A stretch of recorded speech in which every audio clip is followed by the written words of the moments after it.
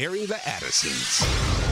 Let me say this, as followers of the Lord Jesus Christ, we've got to be careful and make sure that in everything, man, we are trying to get as close to what the word says as possible.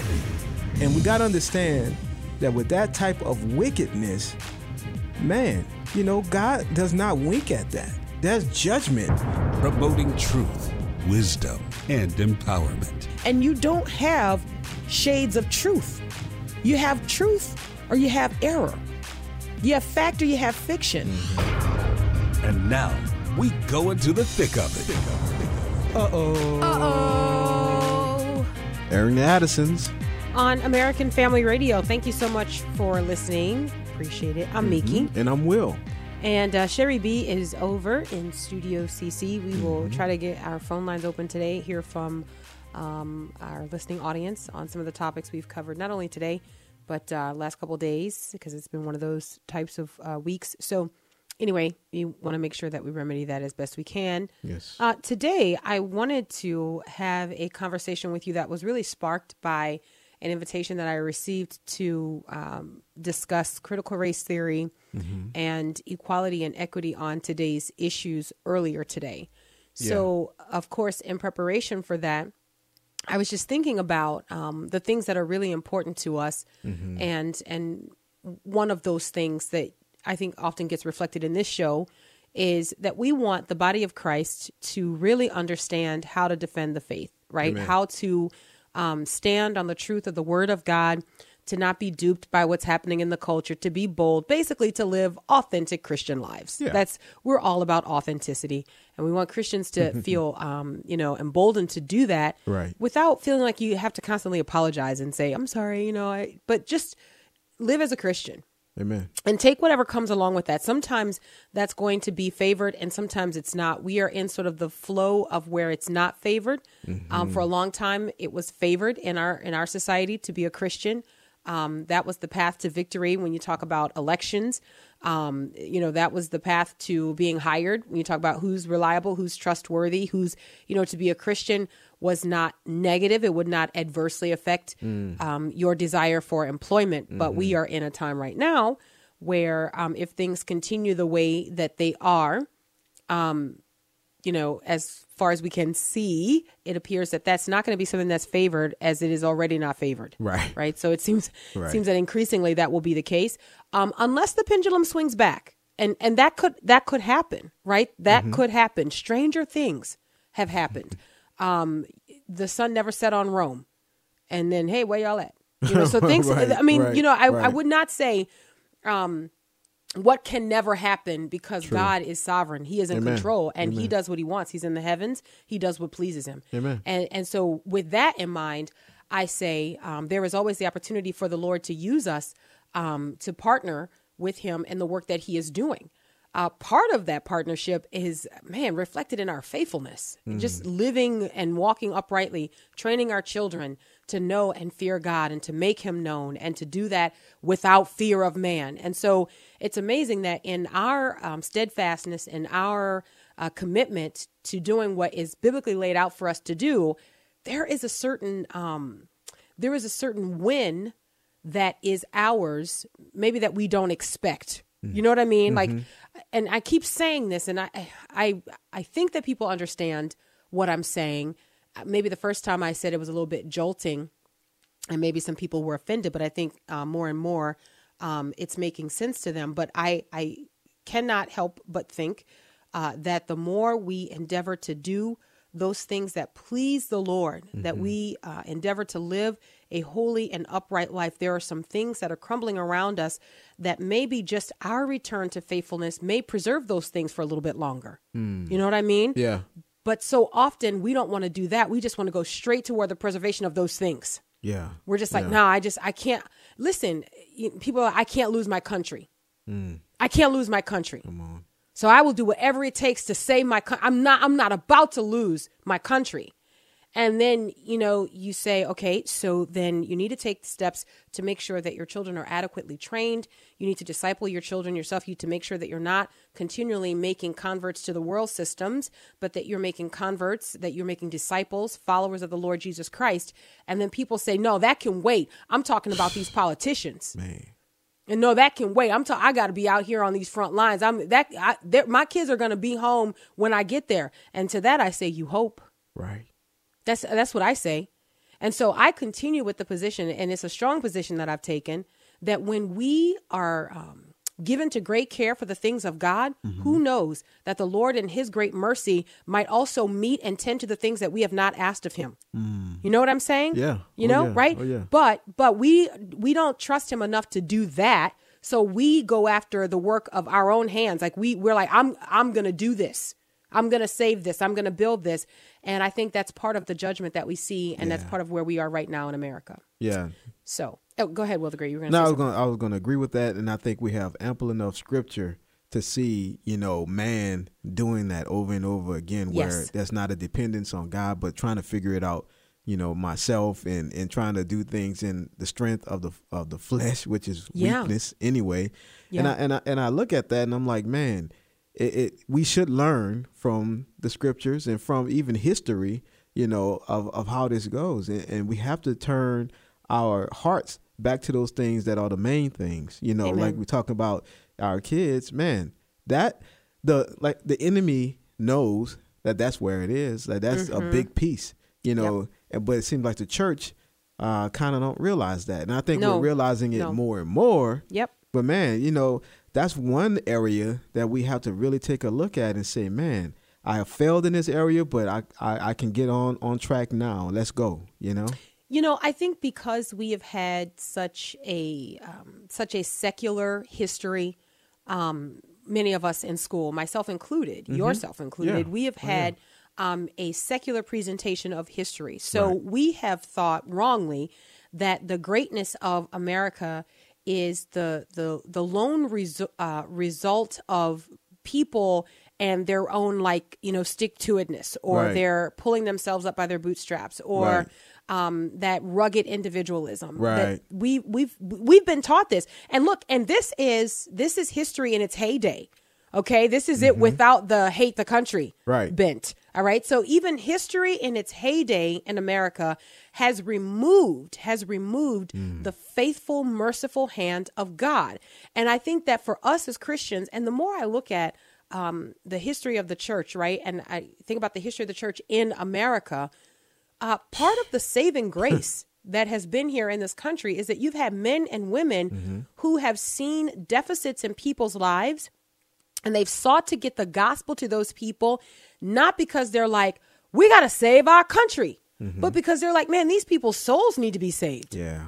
Like there's been a love truly for where people will spend eternity that has fueled the gospel. But the overflow of that has been the sparing of this nation. It's been the sparing of this nation. But because so many of us, again, myself included, we've been taught a very secular history, there is no room for God's hand in that. It's just sort of like this this deist view. This God is there. He is out there. He kind of he set America to spinning like a top and then took a step back. So when we say God bless America, we say one nation under God, we say God and country, it really is sometimes for many people a view of the God who set America to spinning and then removed himself from it. Right? And so now everything we do is because God started it. And so now we just maintain it. It's a very deist look at God. But for the Christian, may it never be so. May we understand that while God is transcendent, he is also near to us. Amen. He is involved in the affairs of men. It is the Lord God by his Spirit that warms the human heart, one, to receive his son. It's the Holy Spirit who draws, right? Who allows us to feel the conviction that we need to feel. And then also fuels our engagement, whereby we share the gospel with people, not because we're like, oh no, the nation is going in a basket.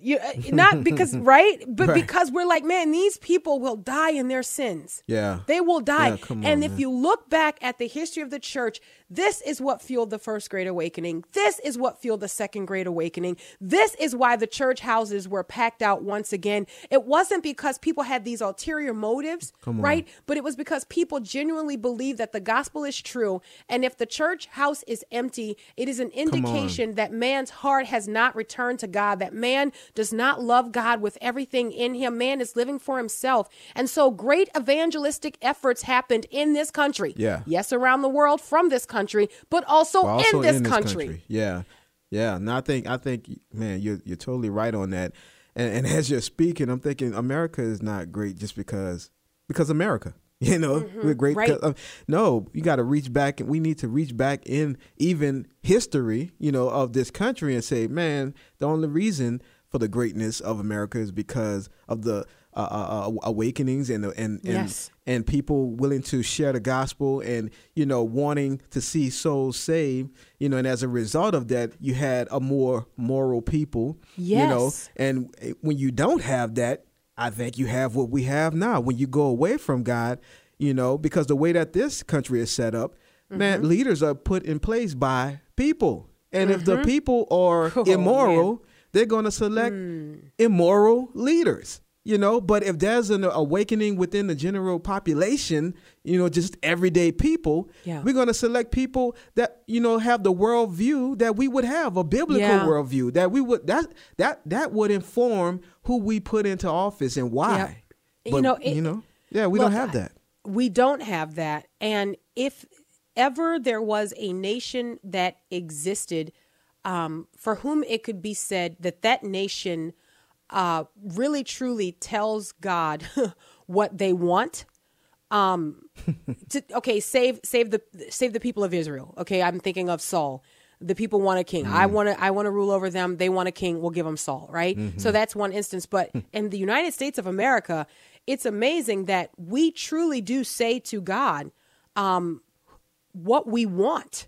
And we put people in office based on our votes, but also we put people in office based on our values and our convictions. And so we are telling God the type of people we want to rule over us because that's the type of people we are. Do you understand? Man. I mean, it's the type of indictment that you can't kind of like shift your body weight from under. Like you have to be able to take responsibility and say, in this country, we repeatedly say to God, this is who we are, and this is who we feel best represents that at the highest level. And that's where we are. And again, it's a good thing for us to be able to see it, because for those of us who say, that's not who we are, that's not who I am, then we have an opportunity to live differently, to live for the glory of God. Listen, if the Second Great Revival, or the Second Great Awakening or revival, however you want to call it, can be kicked off in part by the Yale revival, where the question was asked, is the Bible the word of God? Then what could we do with all the technology that we have, with all the conviction that we have, with our church houses more packed out than they were at the time of the Second Great Awakening? What could we do in the United States of America with a question that is similar to that? And again, the formula is not in the question. It's the posture of the heart. Yeah. It's the conviction of the person who asked the question. Is the Bible the word of God? In other words, the question is, should we believe and apply what is written therein? Because so many people, if they are asked that question, will say, yeah, of course the Bible is the word of God, of course. But then you ask them, okay, so what are the implications of that statement that you just made? What does that mean? What does it mean that you say the Bible is the word of God? Many people do not want to explore the implications of that statement because it actually has some consequences. It has consequences. It has bearing on their life, how they live right now in this. If I say the Bible is the word of God, that means I am accountable for either applying or ignoring the word of God. And what will I do? What will I do? You know, because when the Lord accuses, there is no one who can stand opposite him and say, no, you're wrong. You got us all wrong. This is the omniscient one. Amen. Right? This is the one who knows everything. Amen. Even your thoughts. That's right. And these are the things that accuse us. And for some, even condemn us.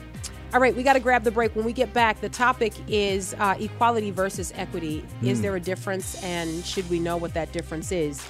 Of course, we wouldn't be talking about it if we didn't need to know. All right, Aaron the Addisons, American Family Radio. We appreciate you listening. We'll be right back.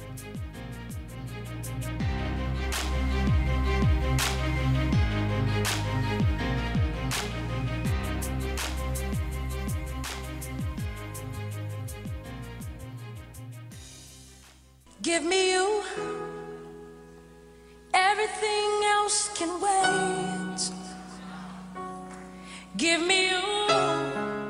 I hope I'm not too late.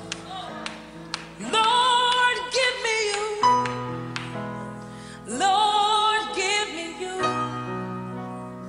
Lord, give me you. Lord, give me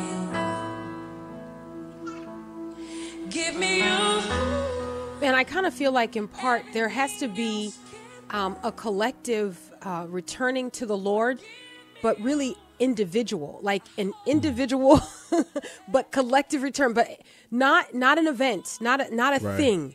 You know what I mean? Because we are good at really hiding behind the event, the thing that appears to be the right posture before the Lord, and being able to be unchanged personally. Like we're good in America. Guys, listen, this is what we do, right? We say, man, you know, we've gotten it wrong. We've got to return. We've got to repent. So we say, oh, but you know, we have the National Day of Prayer. So we are a prayerful people, you know? So we say we have an event, the return. So look, here we are. We're all returning to God. And so we are good at sort of hiding behind a collection of people and using that to sort of convince ourselves that each individual has had this moment of return or surrender back to the Lord, when in fact that may or may not be true. But we're not forced to deal with it because everybody collectively appears to be returning. Everybody appears to have this posture, something is going on. I think that what is required of Christians, genuine Christians, not just in name only, but genuine Christians, okay, in the United States of America is an individual return to the Lord. So that means check your own household. Yes. Check yourself. Yeah. You know, check your children. Yeah. Check what you value, what your interests are, and then submit that to the Lordship of Jesus Christ and allow him to go to the spinning wheel with you. You know what I mean? Where the potter, he does what he wants. You know what I mean? And we don't have that yet. We're not submitted to the Lord like that. Not yet. Some of us are, right? Some of us are getting there, but most of us are not. We're still sort of like, you know, well, no, don't make me a porcelain toilet. Like, you know what I mean? I want to be that beautiful mug. I want to be that fine china. Like, don't make me that, you know what yeah. I want the way you use me. Okay. All right. I want it to be this way. And that's a haughtiness that makes people unuseful, not usable. I don't know how but God can't use you. Right. But we don't know that. We don't know that because unfortunately, it's the blessings that God has given us that have put us in this position where we don't know how to need him. It's foreign to us. And you know, the thing is too, I think along with that, the survey has to be done individually. If we really believe, you know, what God has said, like the word of God, do we really believe, you know, in prayer? Do we really believe these things, or have we been consumed with just head knowledge and we know a lot of stuff? Because, man, we have knowledge upon knowledge. True. Within the church, we have book upon book. We have all these seminars and things to glean and learn from, which can be a great blessing. But we can be full of that knowledge and not really believe, you know, to the point where it applies to our lives, where we're walking this stuff out. And, man, I think that's a challenge for the church today as well. Yeah, you know, I was so encouraged to hear you talking to the kids about this and really encouraging our entire family. So this is so funny to me. About half of our household right now is battling something, right? Like there's some sort of cold or something like that. It always starts out as allergies, and then it just escalates, which is crazy because you're like, the allergies are not contagious, but it escalates and it becomes a cold. And so myself, Timmy, Mariah, Sam Witt, and I think JD this morning, he was trying to hold out. He was like, yeah, I'm good. And then this morning he was like, great, you know, and it's all the clogging and all of that stuff, you know, and, but your encouragement to us was a strong one. It was, do we really believe the word of God? Do do we really believe the word of God? Like, can we really pray and petition the Lord? Can we ask the Lord? Now, of course, the Lord is sovereign. He will respond as he determines to respond. But do we really believe the word of God? And that's one of the things that you said. You know, we can have all this head knowledge. We can know so much of God. But do we live with that knowledge, like applied to our lives, you know? Right. And so it's so funny because Mariah said to me, she goes, Mom, she goes, do you think we could have COVID? And I said to her, what you said to me. You know, there's still other sicknesses that people still get. Mm-hmm.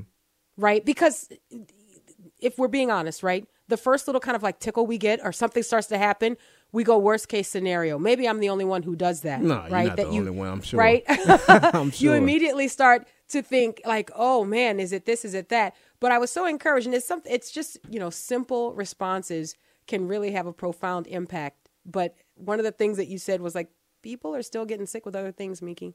Like allergies, they're still a thing, right? Like that's right. Still happening. And so anyways, go ahead. You were going to say something? No, go ahead. Okay.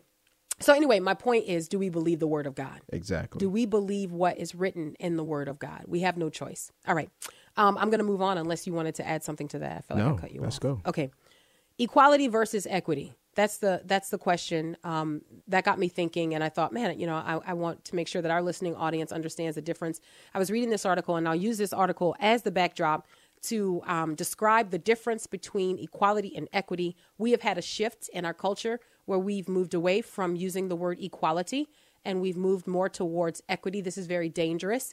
And it is another iteration of man attempting to be better than God.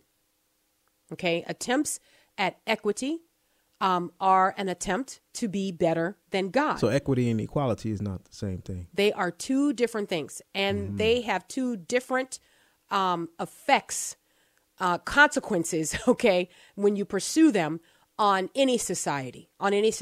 And for America, it will be dire. And unfortunately, we have an administration that has set itself to make equity its focus, make equity its thing. That's so get ready to be overwhelmingly burdened, okay, by what the aims of equity will, I guess, impose on you. Right? Just get ready. So here's a story here, just sort of as the backdrop, so you can hear a little bit of the terminology that's getting batted about, and we'll go quickly, and then we'll talk about the difference between equality and equity. So, all right, this is a Fox News story. It's from last week, I believe it was. White House domestic policy advisor Susan Rice said on last Tuesday that the Biden administration will work to advance racial justice and equity, adding that building a more equitable economy is essential to economic growth. Rice briefed reporters from the White House press briefing room just hours before President Biden was set to sign a number of executive actions on the issue of equity. All right. So Rice, who is leading this effort out of the Domestic Policy Council, said that the administration has a first-rate team to drive this agenda forward to advance equity for families across America. To advance equity for families across America. I'm going to quote Susan Rice here, and this is what she said. She said, quote, "We have support of every White House office and every agency in this work. Advancing equity is everybody's job. That means everywhere that the government can touch you, they will. Every possible office, all with its sights set on equity and making sure that everybody else is excited about that." Let me continue here.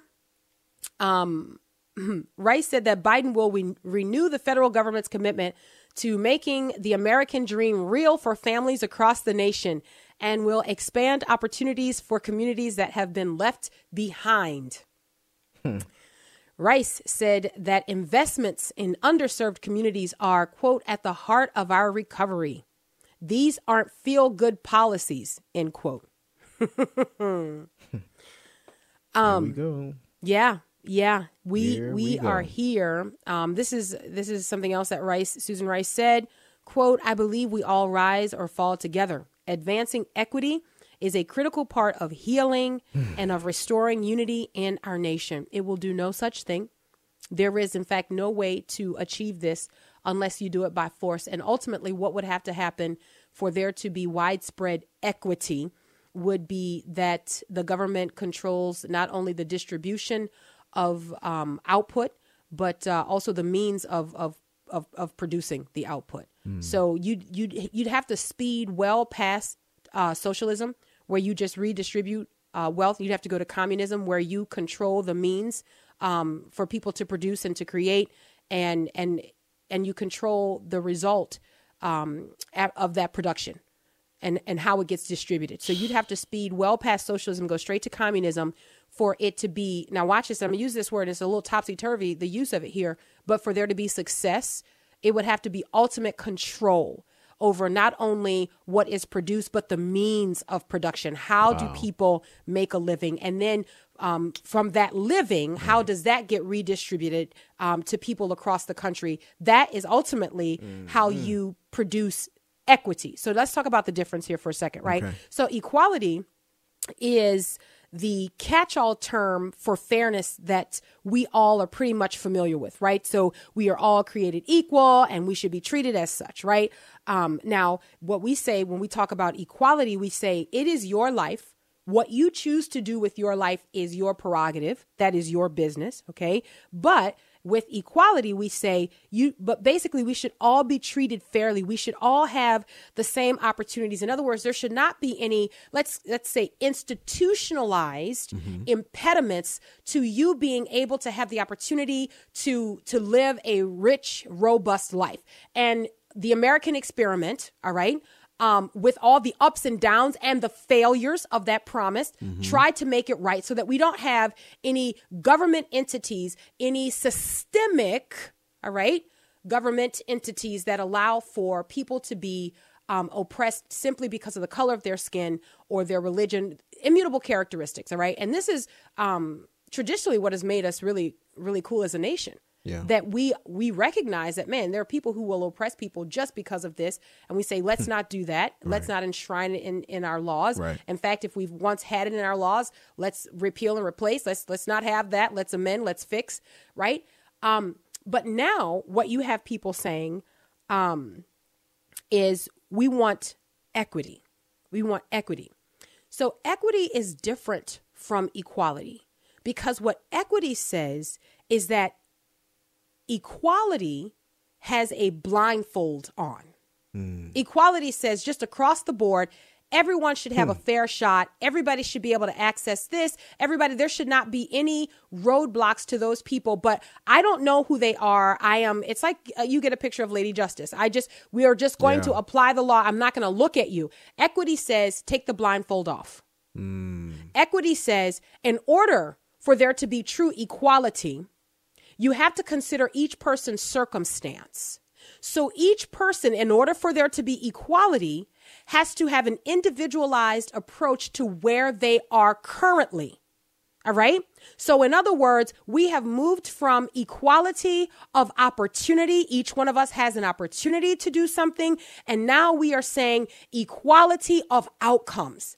Everyone should get the same result from their effort, whatever it is. Whatever it is. All right. This is not even something that God allows. I want you to understand. Right. So there are consequences. Look, I have set before you life and death. Choose life so that you can live. So you have a choice. And what is it that we understand? We understand that our choices have consequences. But what we're saying right now in our country, and by the way, this kind of flows down to us from critical theory, critical race theory. These are all cousins, brothers, all from the same, ooze. Okay. Right. And so basically what we're saying now is, no, we're not content to have equality as it pertains to opportunity.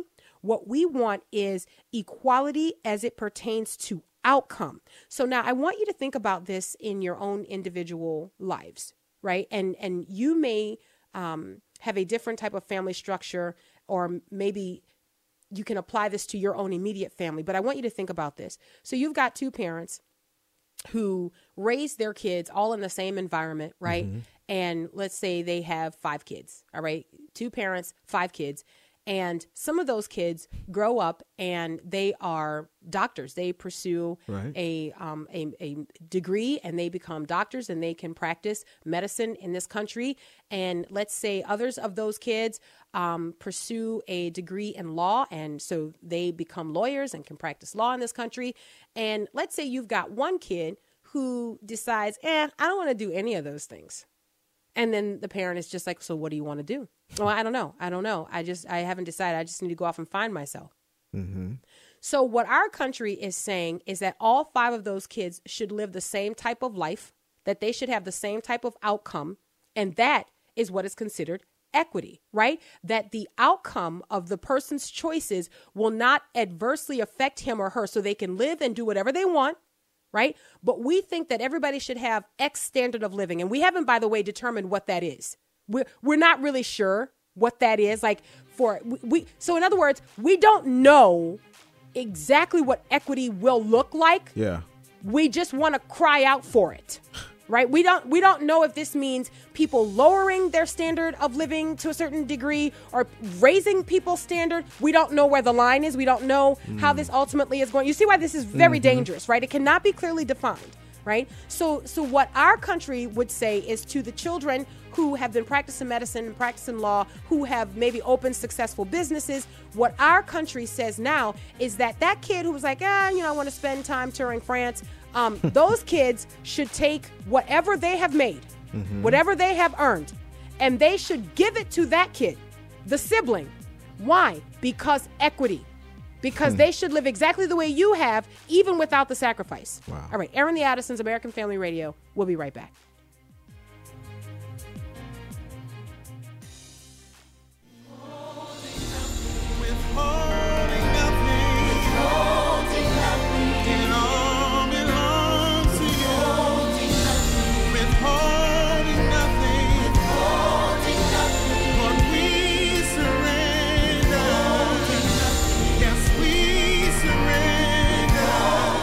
Welcome back to Aaron the Addisons on American Family Radio. I'm Miki. And I'm Will, and that's William McDowell with Withholding Nothing. So the Biden administration defines equity as the consistent and systemic, fair, just, and impartial treatment of all individuals. The conversation about equity actually says that definition is a lie. Let's break this up just here for a second, because I really want people to understand that when you have a conversation with people like this, right, who will be in support of equity, they really have not thought through even things like this definition that they submit. Okay. Mm-hmm. So the Biden administration signed an executive order to define equity as the consistent and systemic, fair, just, and impartial treatment of all individuals. Well, the whole notion of equity is that it takes into consideration people's positions before you can decide how we get them to the place of equality. So it's not impartial. It's not. It actually specifically looks at people and says, are you disadvantaged? By the way, the disadvantage is defined according to our terms. We define what the disadvantage is, right? So if you have a white man who has grown up poor and a black man who has grown up poor, well, CRT points are stacked on the black man's side. So even though they had the same upbringing and the same situation, both of them grew up on the wrong side of the tracks, both of them on government assistance, both of them knowing what it's like to not be sure if they're going to get a meal. According to Biden and his administration and critical race theorists, okay, the white man is not disadvantaged because white. So that's not impartial. Do you understand? Right. So we say that we're going to create the type of environment where the black man and the white man both have the same opportunities. But wait, that's not enough. We want to make sure that there is equity. So that means that we want to make sure that the outcome, and by the way, it's an outcome that we have decided. It's an outcome that we have decided. Mm-hmm. We want to make sure that the black man achieves the type of outcome that we decide, we determine, It's a game only we understand. Okay. All right. And so what we will do is make sure that he has special treatment. So in fact, it's not impartial. Right. It's not impartial. And this is the type of thing that God does not do, but man in his wicked and sinful heart is attempting to do. Right. No, with the Lord, we understand that, man, we cannot live sort of insulated from the consequences of our actions.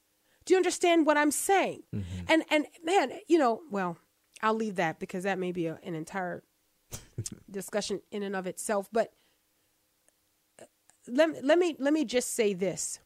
There are genuinely people in this country who have fallen on hard times. Mm-hmm. And, it was not something that they did, right? It was not something that they did.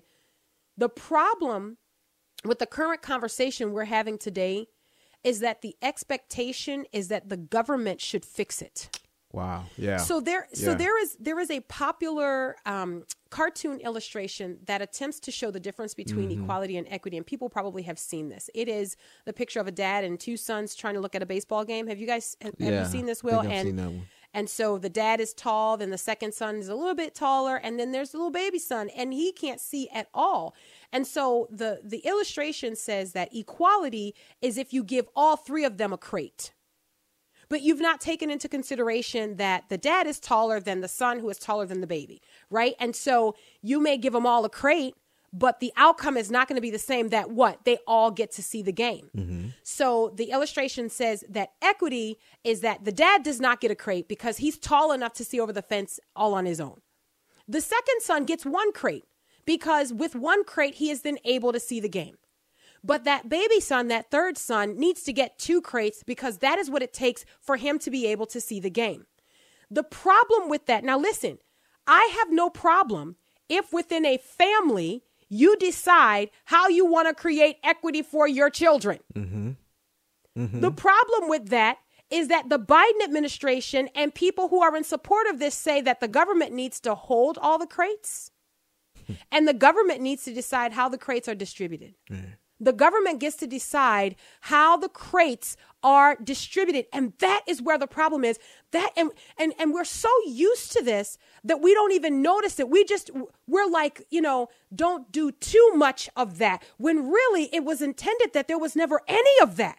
Right. There was never any of that. And remember, the fight for equality in America on the part of Black people in this country was not the fight for equality of outcome. It was just give me the same opportunities that you have. Don't even give them to me because they're already written here. Mm-hmm. Like the opportunities are already here. Exactly. What I'm saying is just don't keep me back from them. Mm-hmm. So I don't, and before, I think of, the history of Black culture. And I want to say this, not from a place of pride or arrogance or anything like that. But the history of Black culture before infected with the insidious notion that somebody owes you something was one of a proud people. Mm-hmm. I can do, and I will do. And my ability to do is a threat to a lot of people. Don't hold me back. You don't have to give me anything extra. Just don't hold me back. Well, unfortunately, we've lost that. Why? Because of consistent and persistent handouts. And because you can tell a person only for so long that they can't do stuff until they begin to really believe that they can't do stuff. Yeah. And that they need people to do things for them. It is an arrogance and it is a hypocrisy that comes from white liberals. Listen, I understand that you're Black and, you just don't know how to do a lot of stuff for yourself because God just didn't make you that way. But if you stick with me, I'm going to make sure that the government is fair toward you. I'm going to make sure, in fact, that the government favors you because of your disadvantage. And then you've got the Black person who's saying, wait, no, actually, I'm not. And they're like, be quiet. Yes, you are. The Black person stands up and says, no, I'm not actually disadvantaged. All men are created equal. You know the thing. And then they're like, and they're like, no, you be quiet. When you want your thoughts, we'll give them to you. Come on. Right? When you want to express, we'll tell you what that is. And no one can see it. No one comments on it because we're afraid to have these kinds of conversations because then people are like, ooh, they get all, But no, let's actually call it what it is. And the crazy part, crippling people and then saying that you're helping them. And the crazy part is, be quiet and we'll tell you what that is. And if also nurtured some within that own ethnicity to tell them what to say as well. It's like, we're going to tell you, and we're going to have your brothers and sisters tell you as well. So you just be quiet. We're going to give you your points and tell you how to think. And then we will strike you at your heart. We will strike you at your heart. And if you go against what we have prescribed, we will say that you actually are embarrassed to be black. You actually hate being black. Or we will go full hog, Biden-like, and say you ain't black. This is very destructive. This is where we are, right? We have crippled conversation, and we have said that this is good, because then we only have the ideas, come to the surface that are fitting for the larger audience. But that's not true.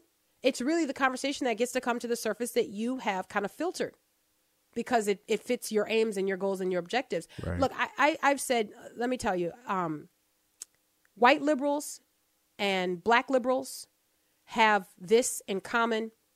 They don't care about black people. I just quote me. White liberals and black liberals have this in common. They don't care about black people, right? And this idea and this thought that black people are just created inferior to white people is perpetuated by white liberals and black liberals alike. And the people who know it and refuse to say anything are the people who are making the most money off it. Come on. Whenever you have an industry connected to sin and wickedness, it's very hard to stop it. Come on. It's very hard to stop it. Right? You think of the slave girl following after the Apostle Paul and his crew. And these are the men of the Most High God who are telling you. And then when, Paul is like, finally, he's had enough. Right. Man, wouldn't you like to have a moment where you finally, you've had enough, and you just turn around. You're like, you know what? Come out of her. Right? That's it. I'm done. Man. And what is the great problem that arises as a result of that? That her owners saw that their means of making money through her was completely messed up. Bottom line. They're like, oh man, come on. Like, you've driven the demon out. We're making money off that. Come on. And they're upset. And that's where Paul faces the great persecution. It's like, because their means, think about it, right? And so when you have in our culture today, guys, come on, right? Like when you have in our culture today, people who will stand up and will say, man, that's wicked. Abortion, critical race theory, saying that people are irreparably broken and there is no hope for them, not even the gospel. And come on, you got this coming from people in the church, and people stand up and say, that's wicked. Drive it out, right? Well, remember, critical race theory and the teaching of it is an industry now. Mm-hmm. Oh, yeah. People don't make thousands of dollars. They don't make tens of thousands of dollars. They make hundreds of thousands of dollars to tell people that they are horrible and it can never be fixed. And the only remedy, which is not a remedy, because remember, you're forever in this state. The only remedy is that you spend your life apologizing. Oh, and for $19.99, buying my book. Buy my book. Take my course. In fact, hire my people to teach at your kids' schools. Academia is overrun by it. Media, overrun by it. So it's an industry. So if we think that we're just going to stand up and say, hold on a second, we are equal before God. God has made us all with equal value and equal worth. But God has given different ones of us different abilities. And he expects us each, according to what he has given, to live for his glory and to honor him with that. But you know what the liberals say? No. The liberal, the one in rebellion against God, let me not make those synonyms. Let me say this. The one in rebellion against God, okay? Some people are like, no, it's the liberal. The one in rebellion against God, okay, says this. Says, God is not good. He has disadvantaged you. If the Christian believes that it's left to the sovereignty of God and this person has this opportunity, this person has, then that's not good. That's not good. What we're going to do is we're going to create a type of fairness that not even God himself was willing to design. But we all have the same outcome. Let me tell you something. Let me just say this point blank, okay? There is no slave owner. There is no government entity. There's no corporation that I could name for you right now that would have or could have put me at a greater disadvantage than having my father leave his wife and children. Do you understand that? And if we are not willing to have those conversations, that we've got people right now who are in poverty, not because of slavery, okay? Not because of, some sort of like, systemic racism. No, they're in poverty because they could not or would not delay gratification. Come on. Guys, look, if the scriptures will read you when you read them. And we have to keep telling the truth. Now, look, there is room for people to be in need and for things to not be the result. But this is what I say. And I say this to the people who try to come at me, the critical race theorists and all of that stuff, right? Mm-hmm. First of all, I have too many points for some of them. Right. Too many points. All right. Too many. Okay. And even with all of that, I will not submit to your tenets. I will not say that, it's because of slavery. Nope, because I know that Jesus Christ changes the trajectories of people. Right. So you have this, man, if you read, look, I'm telling you, I've read reports over the years, and I have read documents that if you read those documents and read those reports, man, I overflow with thanksgiving to God, because when I look at what the stats say should have been my outcome and my lot in life, man, it's dire. It's pretty bad. It's pretty bleak. And there's no amount of equity that could have changed that. If you just look at the stats, father left her, raised in the inner city of New Orleans. I mean, come on, look, all of it, right? Like, should not even be here talking to you about this today. Yeah. But Jesus Christ is the difference maker. Amen. Amen. And even though the odds were stacked against me, the Lord God didn't rob somebody else of their crate to give me it. Right. Come on, man. The Lord convicts. The Lord chastises. The Holy Spirit leads and guides. And so what do? We make better choices when we know him. We delay gratification because we want to honor him. Mm-hmm. And a secular environment, increasingly so, has no room for this type of conviction. So equality and equity are not the same thing. And you will increasingly hear the use of equity and people moving away from equality, because that has dire consequences. All right, we're out of time. I apologize to everyone who wanted to talk to us. Until tomorrow, Lord willing. God bless.